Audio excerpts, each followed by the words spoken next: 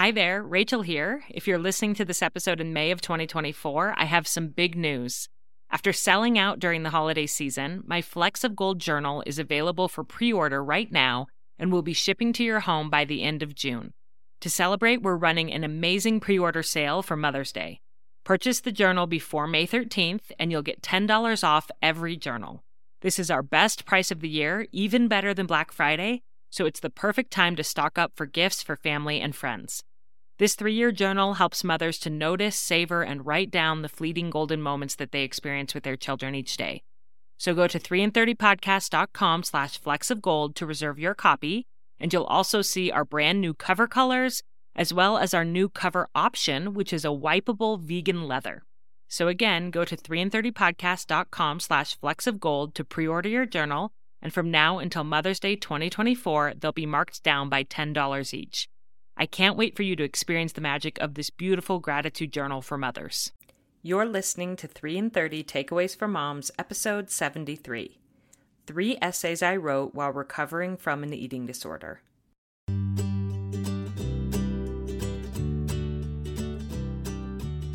Welcome to 3 in 30, a podcast for moms who want to create more meaning in motherhood. Each 30-minute episode will feature 3 doable takeaways for you to try at home with your family this week. I'm your host, Rachel Nielsen. Thank you so much for being here. On Monday, I released an episode with one of my best friends, Taryn Palmer, who's a registered dietitian and nutritionist, about intuitive eating. And I knew that that episode was really going to just be an introduction to that really big and important philosophy about thinking about food and your body.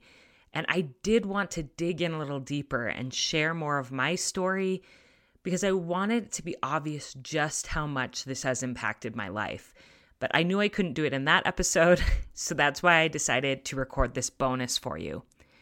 And for my 3 takeaways for today's episode, they're not really going to be takeaways. It's actually going to be formatted a little bit differently. I'm going to share 3 essays or pieces of writing, reflections that I did while I was in therapy for an eating disorder. And I think through these 3 different pieces of writing, you'll really be able to see the progression that my recovery took, how much intuitive eating really helped to free me, and where I'm at today. And I love to write. I love to share my heart, and not just to share it, but also to sort out what I'm thinking and feeling. And I feel like sometimes just reading my writing is the best way that I can capture what I've been through. This first essay I wrote on my personal family blog in April of 2013, so about 6 years ago, which is kind of crazy. Just sharing about my experience going to counseling and how I really felt that it was an answer to prayer. So this is religious in tone, but whether or not you're religious, I hope that you will gain a little bit of insight into how I found my counselor and what my counselors did for me. So this is called A True Story of Answered Prayers. It was about a year ago that my prayers were answered in a most unexpected way. I was out for a run with a new friend, someone I didn't know very well, but whom I hoped to get to know better, when totally out of the blue, she said, "Did I ever tell you that I went to counseling for an eating disorder a few years ago?" "No," I said, surprised and concerned. "Are you okay now?" "Oh, yes," she said, "but that was such a difficult time in my life. When I look back now, it's hard to believe that person was even me." As we jogged along on the Highline Canal Trail, she talked for probably 10 minutes about the nightmare of living with binge eating disorder. She talked about waking up in the morning or the middle of the night thinking about food, feeling swallowed up by perfectionism and the fear that she would never be enough, grazing on junk food all day and yet still feeling empty, eating in secret because she was ashamed, knowing she had a problem but not sure how to fix it. I listened to her, but I didn't say much. My friend has since told me that she thought I was so quiet because I was confused by what she was telling me because I just didn't get it. What she didn't know then was that I was quiet because my heart was pounding and a lump had gathered in my throat. There's no way my friend could have known that she was describing me and my life. There's no way she could have known that I had been yearning for several years to be delivered from a struggle with food and body image that felt all-consuming. When she was done talking, she said, "I know this sounds crazy. Most people just don't get it. But through counseling and prayer and a lot of hard work, my life is so different now. I don't struggle with food issues at all anymore." I was silent for a moment, and then I took a deep breath and said, "It doesn't sound crazy, and I do get it. In fact, everything you just described, it's what I'm living with right now." It was one of the first times I allowed myself to talk aloud about my problem. I talked to Ryan, my sisters, and a few of my closest friends about my struggles, but I felt so ashamed, and I think I tried to tone down just how truly desperate I felt, even when I was talking to them. I should be able to fix this, I always told myself. I should have the willpower. I should have the faith. But no matter how many resolutions I made and how many lofty goals I set, I didn't change. I felt trapped. I felt discouraged. And to be honest, it hurts to even write this. I felt worthless and so alone.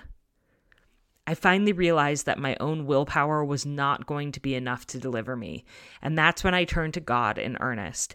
Every moment of every day I asked him, "What should I do, Father? What should I do?" These words were sometimes audible, but most often they were deep within my heart.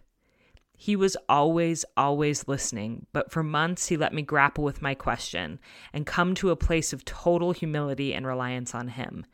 And then he gave me my answer, on a run with a friend whom I barely knew.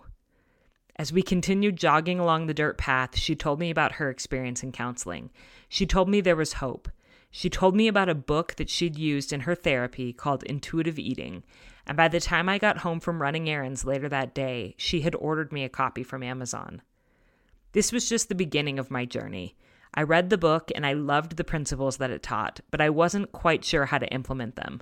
I thought about them on and off for months, sharing insights with Ryan as they came to me, occasionally discussing my progress with that same friend who'd been an answer to my prayers. But the change was slow.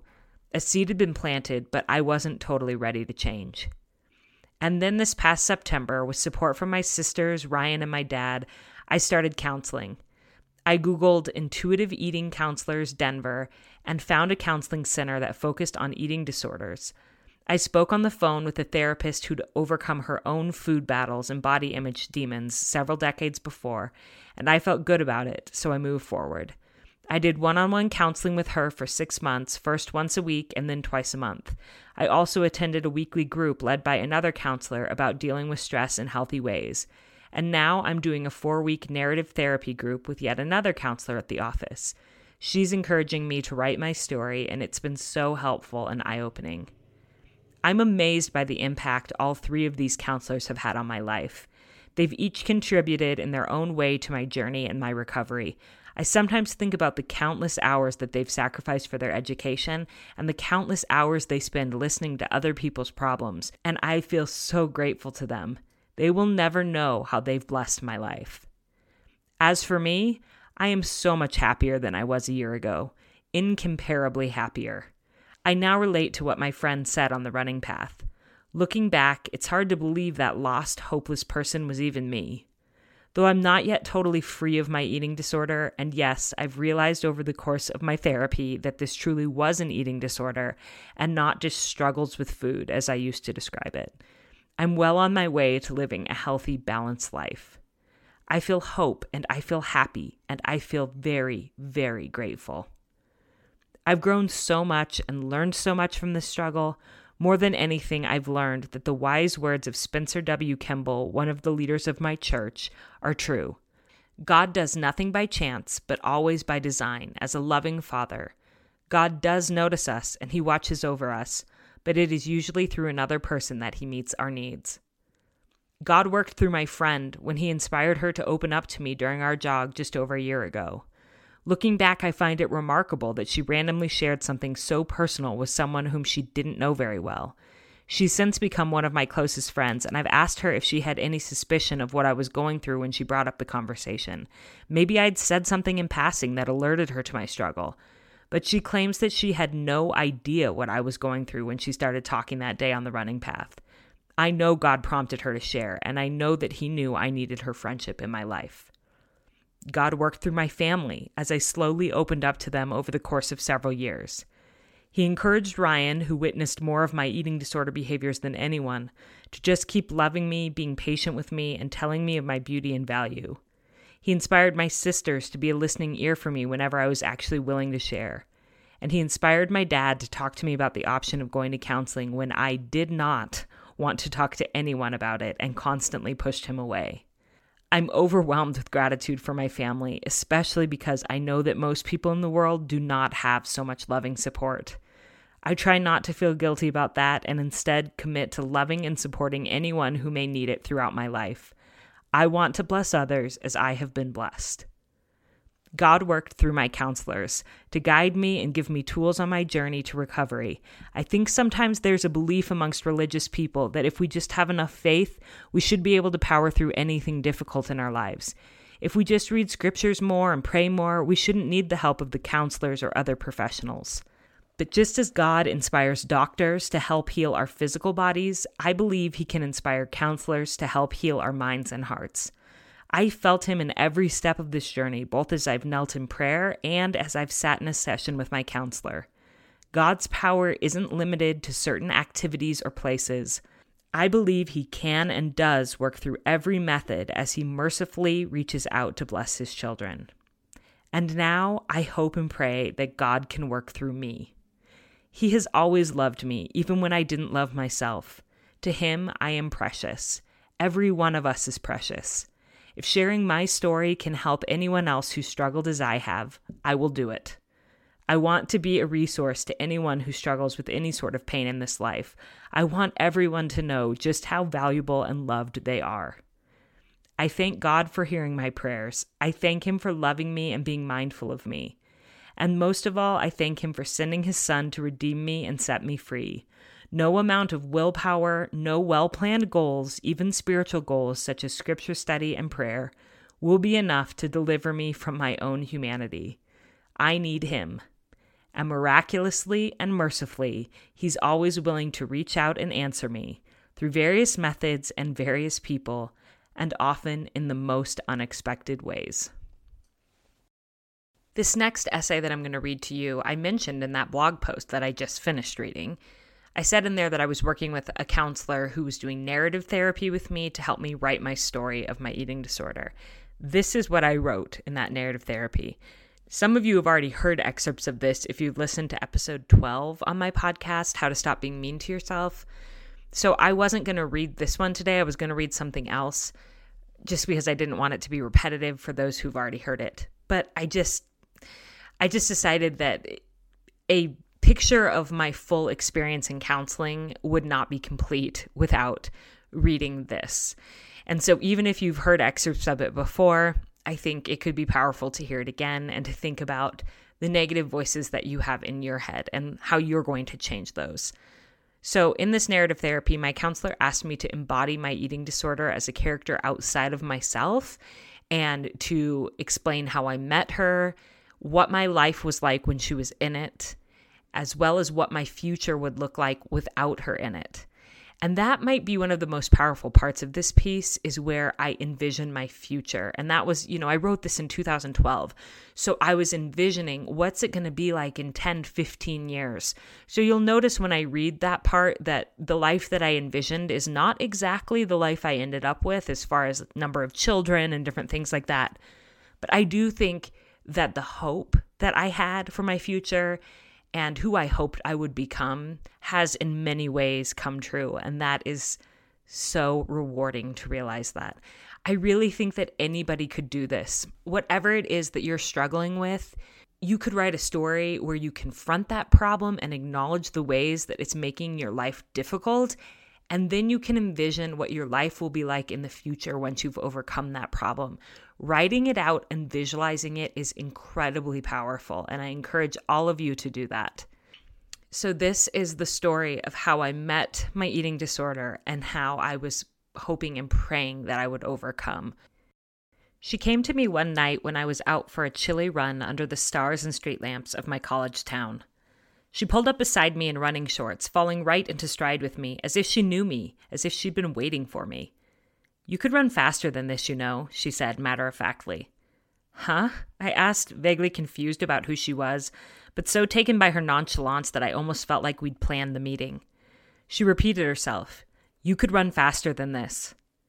I didn't respond, but I didn't have to. She hadn't meant it as a question. "And I hear your mother is dying," she continued.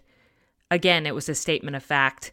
And as we plodded along in side-by-side silence, breathing heavily, taking in the night air, I didn't say anything more. "It's okay. I'll be here for you," she said simply. "I can make it better." These runs, which had started just a few months earlier when I'd left home for my freshman year of college, had never been about running fast or burning calories or counting mileage. They'd been a time of solitude and peace, a time to think and to try to make sense of my vastly changing life. I wasn't sure I wanted company.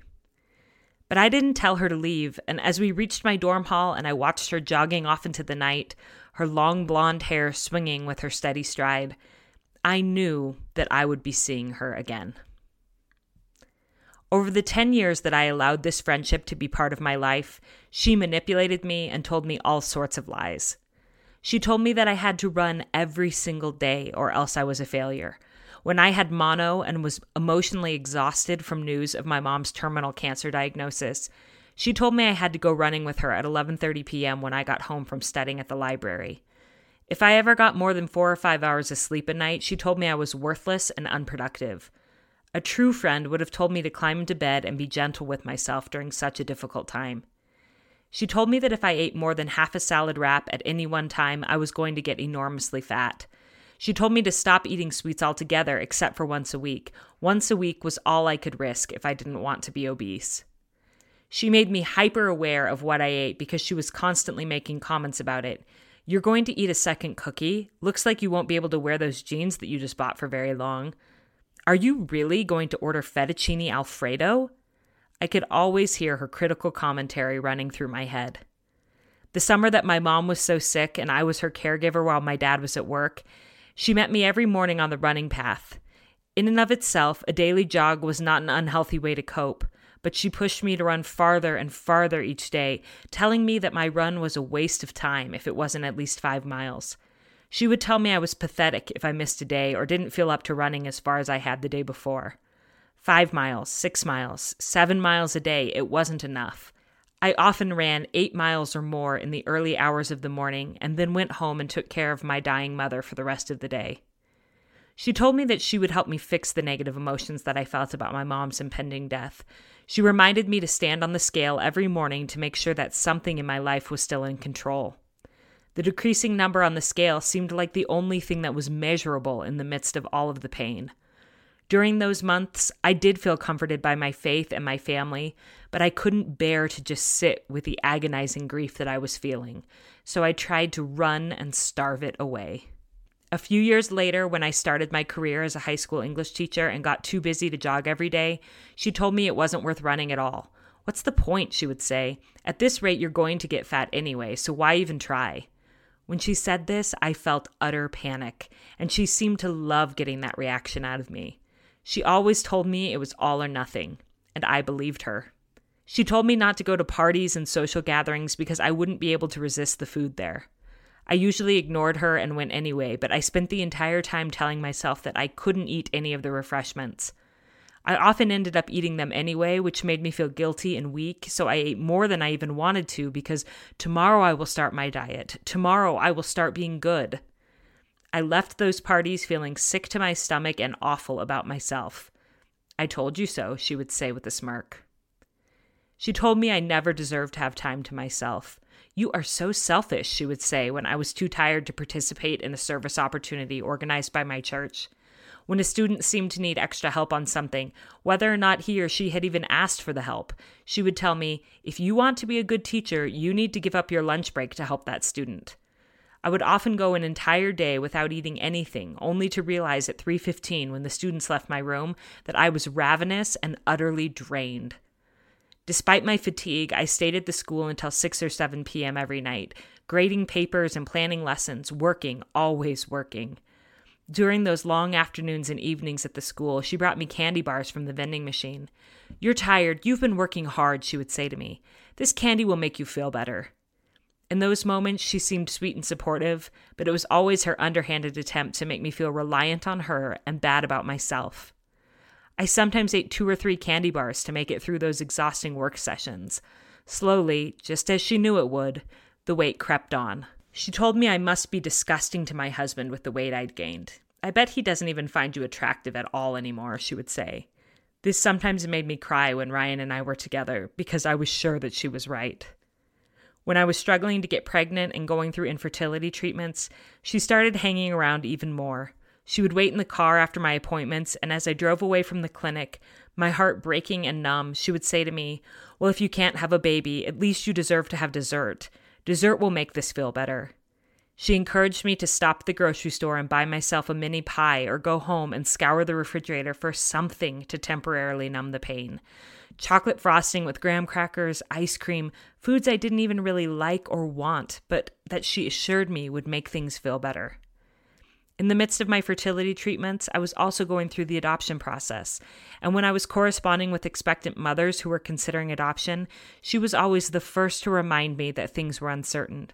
"Don't get your hopes up, Rachel," she would say. "Remember the last 3 birth moms you communicated with? They all changed their minds, and I'm sure this one will too." Her words filled me with anxiety that never really went away, no matter what I was doing. I tried praying and reading scriptures. I tried going out with friends. All of those things helped, but the stress and pain still gnawed at me from the inside. Always, always there. Months later, when my miracle son finally arrived to us through adoption, things didn't go as smoothly as I'd imagined they would. My son had colic and cried most of the day, and I was filled with inadequacy, loneliness, and desperation. Instead of encouraging me that things would get better, she told me I was a terrible mother. She told me I hated being a mother. She told me the rest of my life was going to be miserable. Then she'd say the inevitable, "Here, eat these brownies. After all, it's the only thing you have to look forward to, and you're never going to be skinny again anyway, so you might as well."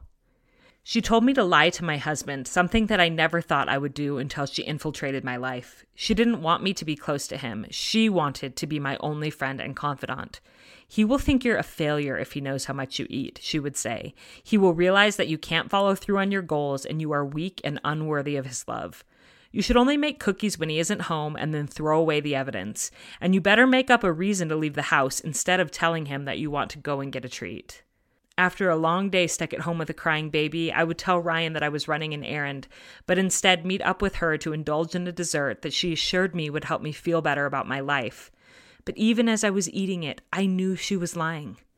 I would silently resolve to be rid of her, starting the next day. This is the last time I will ever hang out with her, I would tell myself, so I better live it up now. Sometimes we'd stop at multiple drive-thrus to get various treats in one evening because nothing was making me feel better, so I had to keep trying different options. A few times I felt so physically sick and so full of self-loathing when I got home that I made myself throw up before I went into the house. It was in the midst of that final nightmare that I decided that I had to break off my friendship with her. I wasn't sure how to do it, so I recruited help. I prayed and pled for strength. I sought help from a professional counselor.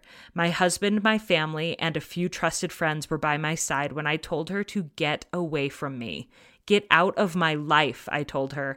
"I never want to speak to you or see you again."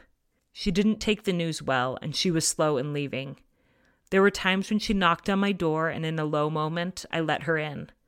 We'd sit on the couch and talk, and she would start feeding me lies again, and sometimes I would listen, but it wasn't like before. I never really let her back into my heart. Now her visits are few and far between. Sometimes she still knocks. I look through the peephole and see her standing there. Sometimes she even tries to talk to me through the door, but I generally don't respond. I may hear her words and wonder if they're true, but I don't respond to her and I don't let her in. And I think she's starting to get the hint. She comes around less and less often these days. Looking back, it's hard to believe that I allowed myself to be abused and manipulated for so long. It makes me feel sick and a little embarrassed to think about the years that I wasted on her. But it also makes me proud to realize that I have almost broken free, and it makes me feel hopeful to realize that she has left a big space in my life that I can fill with relationships that actually nourish me, instead of leaving me empty, alone, and in pain. I am the mother of 4 beautiful children. It is a busy, chaotic life, but for the most part, I'm able to keep my cool and mother with love because I love myself. I'm close to my Father in heaven. I feel his love for me, and I know my worth. I'm able to take the stresses of life in stride instead of eating my way through them. When I do revert to emotional eating, which happens on occasion, I forgive myself and move forward. My eating disorder rarely comes knocking anymore. She knows there is no point. I teach my children to take care of their bodies, minds, and souls. We eat lots of delicious fruits and vegetables, and of course, some awesome treats too. Food isn't the center of our family and universe, but we aren't afraid of it. We get outside and exercise together a lot as a family. We go for hikes and bike rides. We go for after-dinner walks around the neighborhood. A few nights a week, my husband and I put the kids to bed and have a teenage neighbor come over and sit with them so we can go walking or jogging under the stars together, just like we did when we were dating. We are active and strong. I take the breaks that I need from mothering my big family, and I don't feel guilty about it. I have a babysitter twice a week for a few hours so I can go to a local coffee shop and write. I also take an evening every week to myself, meeting up with a friend for dessert, going to a bookstore to read, or just taking a walk by myself at sunset to think and to pray. Because I want to be present and relaxed for my family and friends, I say no to extracurricular activities and responsibilities that will leave me feeling overwhelmed and drained. I'm someone whom people can call on a whim. I'm available to talk and to help. I am not stressed and overly busy all the time. I am happy. I am fulfilled. I'm able to see the value and meaning in my life. I no longer feel stress or self-loathing on a daily basis. I get enough sleep. I take care of myself. I feel my emotions instead of fleeing from them through starvation, exercise, or excess. I love and savor life with all of its ups and downs. I love and nourish myself with all of my weaknesses and imperfections. I am grateful. I am at peace. I am free. Holy cow, you guys, I did not remember how heavy that essay was. When I was reading that middle portion, especially with all of those specific details about the way that my eating disorder impacted my life and the horrible things I thought about myself, I was reminded all over again how incredibly grateful I am for the counseling that I did and for intuitive eating, which is the method of listening to my body and releasing myself from this obsession with food that it truly changed who I am. And I think you can have a sense of that from listening to that essay. I'm going to end with one final piece that I did in counseling. This was actually several years later. I'm a really firm believer that we're rarely like one and done with our mental recovery. And so I have seen 3 different counselors over the course of my life. I did that first session that was about 9 months long in Denver at that office that specialized in intuitive eating and eating disorders. And then I was really good for a few years. And then when I got pregnant with Sally, I started noticing a lot of anxiety and different worries. And so I started seeing another counselor in Twin Falls who was hugely impactful in my life. And then after Sally was born and things, kind of settled, I was good again. And then a few years later, I got a health diagnosis that really impacted me. And so I started seeing a different counselor who came recommended for that. And each one of these counselors that I've seen has brought so much to my life. So I would encourage you to try different people at different times. This last piece that I'm going to read to you is my most recent counselor invited me to write a letter to my body after I got my health diagnosis. And I thought for sure that my letter to my body would be angry. I thought that a lot of hateful things might come out and how could you have done this to me? And I was shocked by the tenderness that came out when I wrote a letter to my body. And I'm going to read it to you now. I would strongly encourage you, if you've been on a journey with your body, with body image, to try this exercise. Sit down and write a letter to your body, and it doesn't matter what comes out. It can be angry. Maybe that's what you need in order to work through what you're going through now. And then in a few months, write another one. In a few years, write another one and see how far you've come.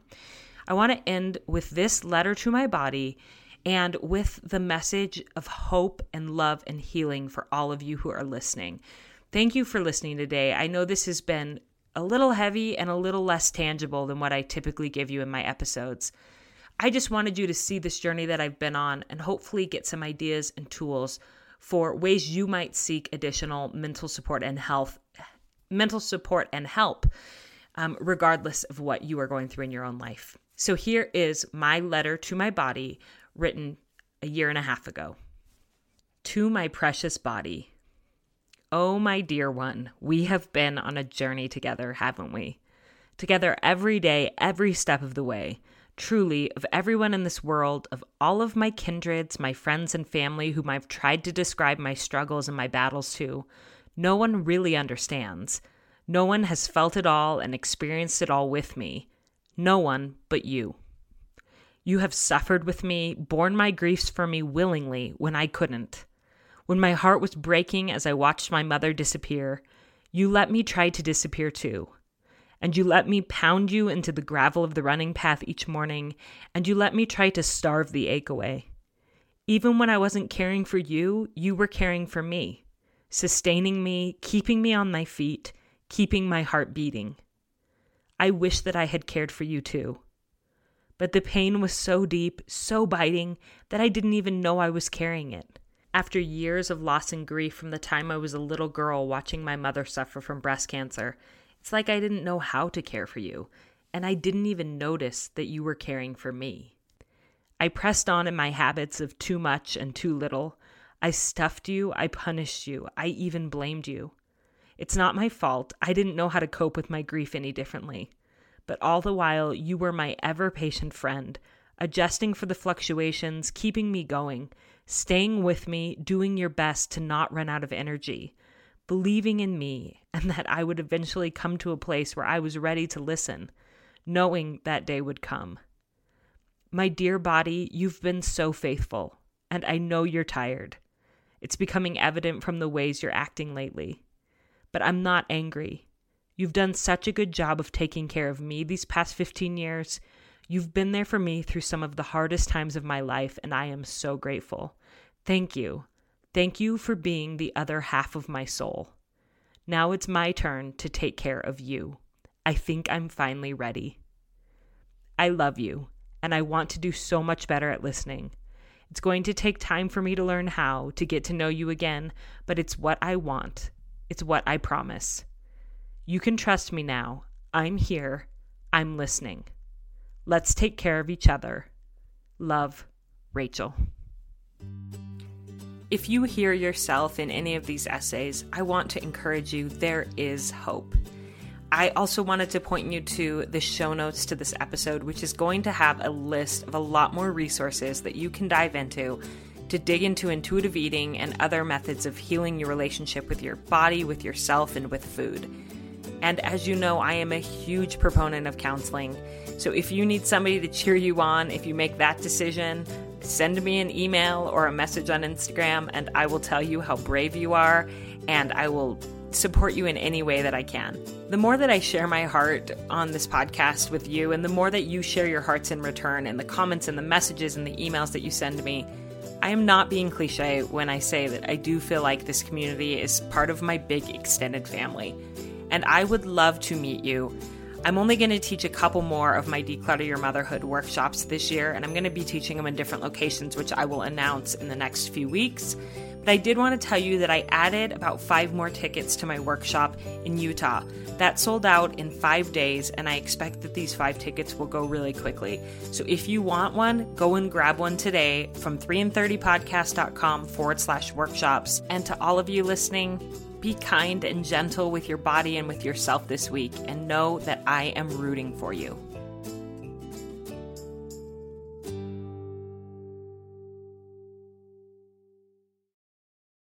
I'm Stacey Toth. And I'm Dr. Sarah Ballantyne. And we'd like to invite you to come listen to our podcast, The Whole View. Each week, we follow the science for an in-depth answer to a listener-requested topic related to health and wellness. But we're not your typical health show. We're talking emotional and physical, looking at dozens of scientific studies to support our answers. You might be surprised what the science can tell us. When we share practical tips and embarrassing personal stories, we make sure no one is left thinking perfection is the goal. In fact, this one time at band camp... Not now, Stacey. Oh, right, sorry. I was about to get on a soapbox again. The Whole View is exactly that, a comprehensive and holistic look at important topics that likely resonate with you. We also take a body-positive approach, and instead of engaging in diet culture, we focus on what the actual medical research says are the healthiest choices in terms of diet, lifestyle, and non-toxic living. And we're not afraid to bust myths that are trending in health-conscious communities. Join us to laugh and learn and just feel like you're hanging out with your two nerdiest besties. Check out The Whole View podcast wherever you listen, and don't forget to subscribe so you never miss an episode.